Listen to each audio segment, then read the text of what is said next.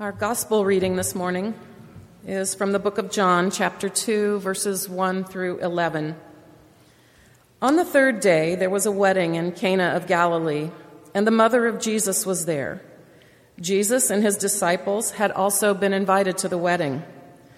When the wine gave out, the mother of Jesus said to him, "They have no wine." And Jesus said to her, "Woman, what concern is that to you and me? My hour has not yet come." His mother said to the servants, "Do whatever he tells you to do." Now standing there were 6 stone water jars for the Jewish rites of purification, each holding 20 or 30 gallons. And Jesus said to them, "Fill those jars with water." And they filled them up to the brim. And he said to them, "Now draw some out and take it to the chief steward." So they took it.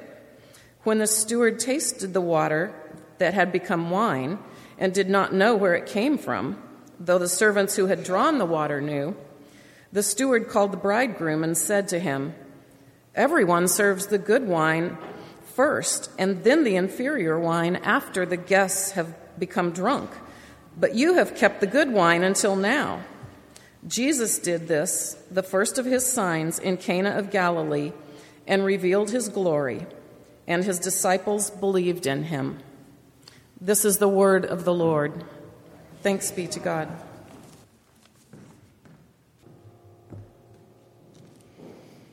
Let us bow for prayer. O God, open our minds, open our hearts, open our arms, that this day we might learn something new.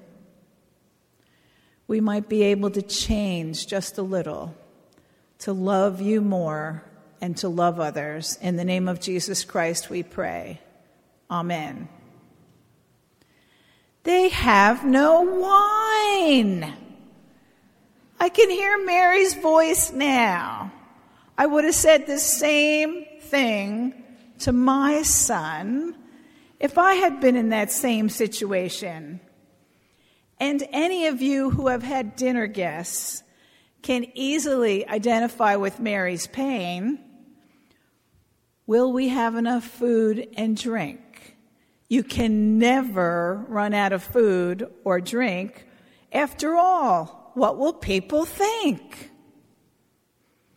But I hear a deeper question, a question that we have probably all asked ourselves at one time or another.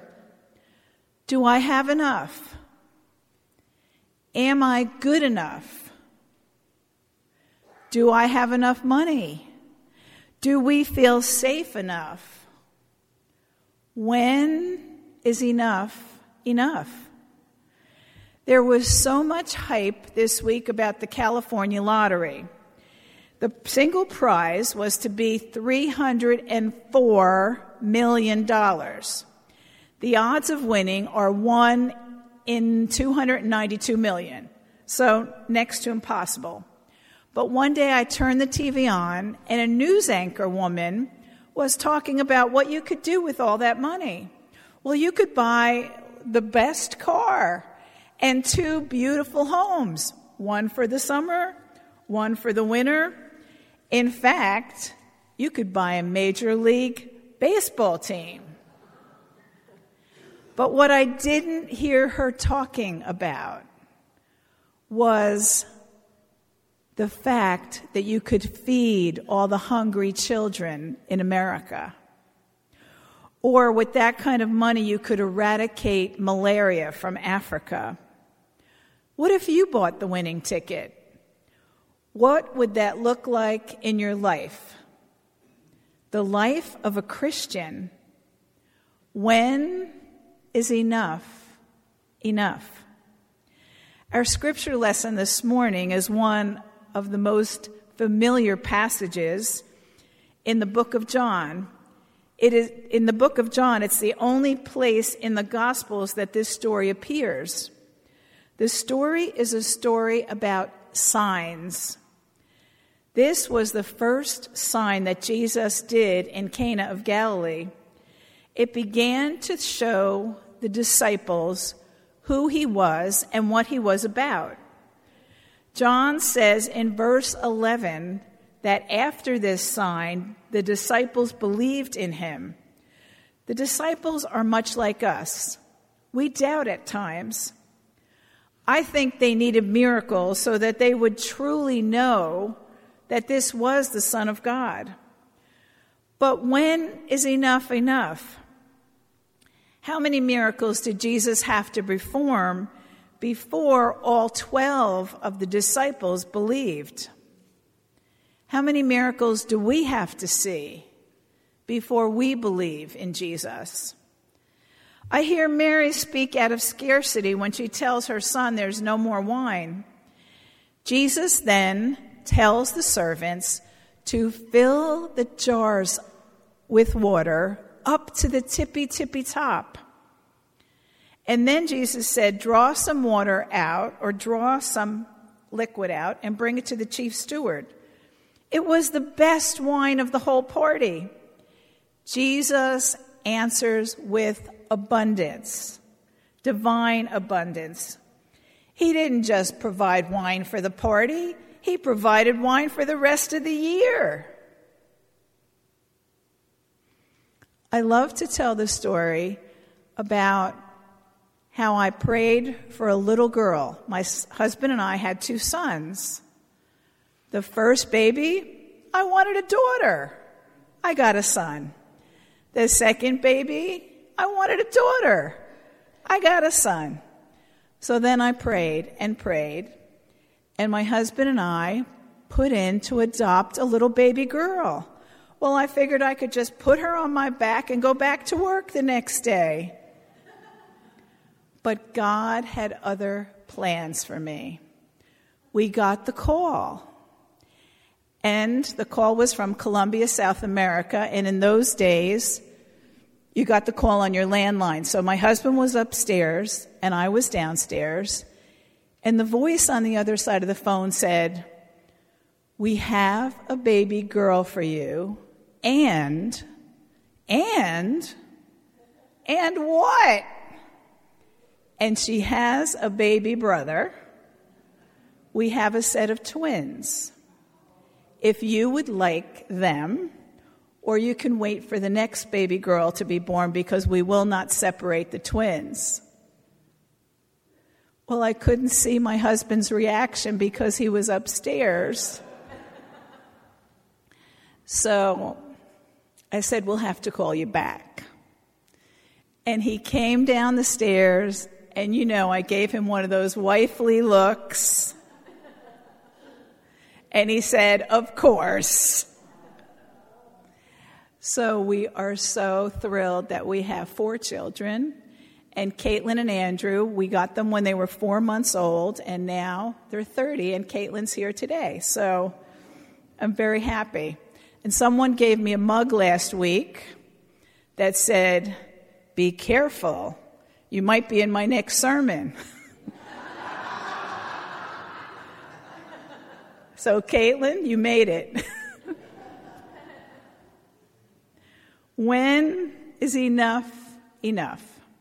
My husband and I were privileged to take a mission trip to Guatemala last year. It was our 3rd time there with our dentist to do dental work in remote villages. And the children were barefoot. Why? Because they had no shoes. We gave them a 25-cent bouncy ball. And they were so happy. It put such joy in their heart, and we handed them flip-flops. We gave each child 2 pair, which cost us maybe 50 cents or $1, and they were happy. They live in extreme poverty, but perhaps they realize that you don't need very much to make you happy. Perhaps they realize when enough is truly enough. How much is enough? One theologian who asks to look at the question of abundance is Sally McFay. She suggests that if we are to be faithful followers of Jesus, If we care anything about our spiritual life, the good life, the life lived in and with God, we need to get out our calculators and take a look at what abundance means in our world today. In her book, Life Abundant, McFay makes a case for a theology of a different kind of good life. The Christian good life, she says, is marked by sustainability, self-limitation, and the inclusion of all people, especially the weak and the vulnerable. She writes, I believe Christian discipleship in the 21st century means cruciform living, an alternative notion of the abundant life. For us privileged Christians, a cross-shaped life will not be primarily what Christ does for us, but what we can do for others. Cross-shaped living is the kind of life Dr. Martin Luther King lived. He was a great role model for a cruciform life. Dr. King said, love is the only force possible of transforming an enemy into a friend.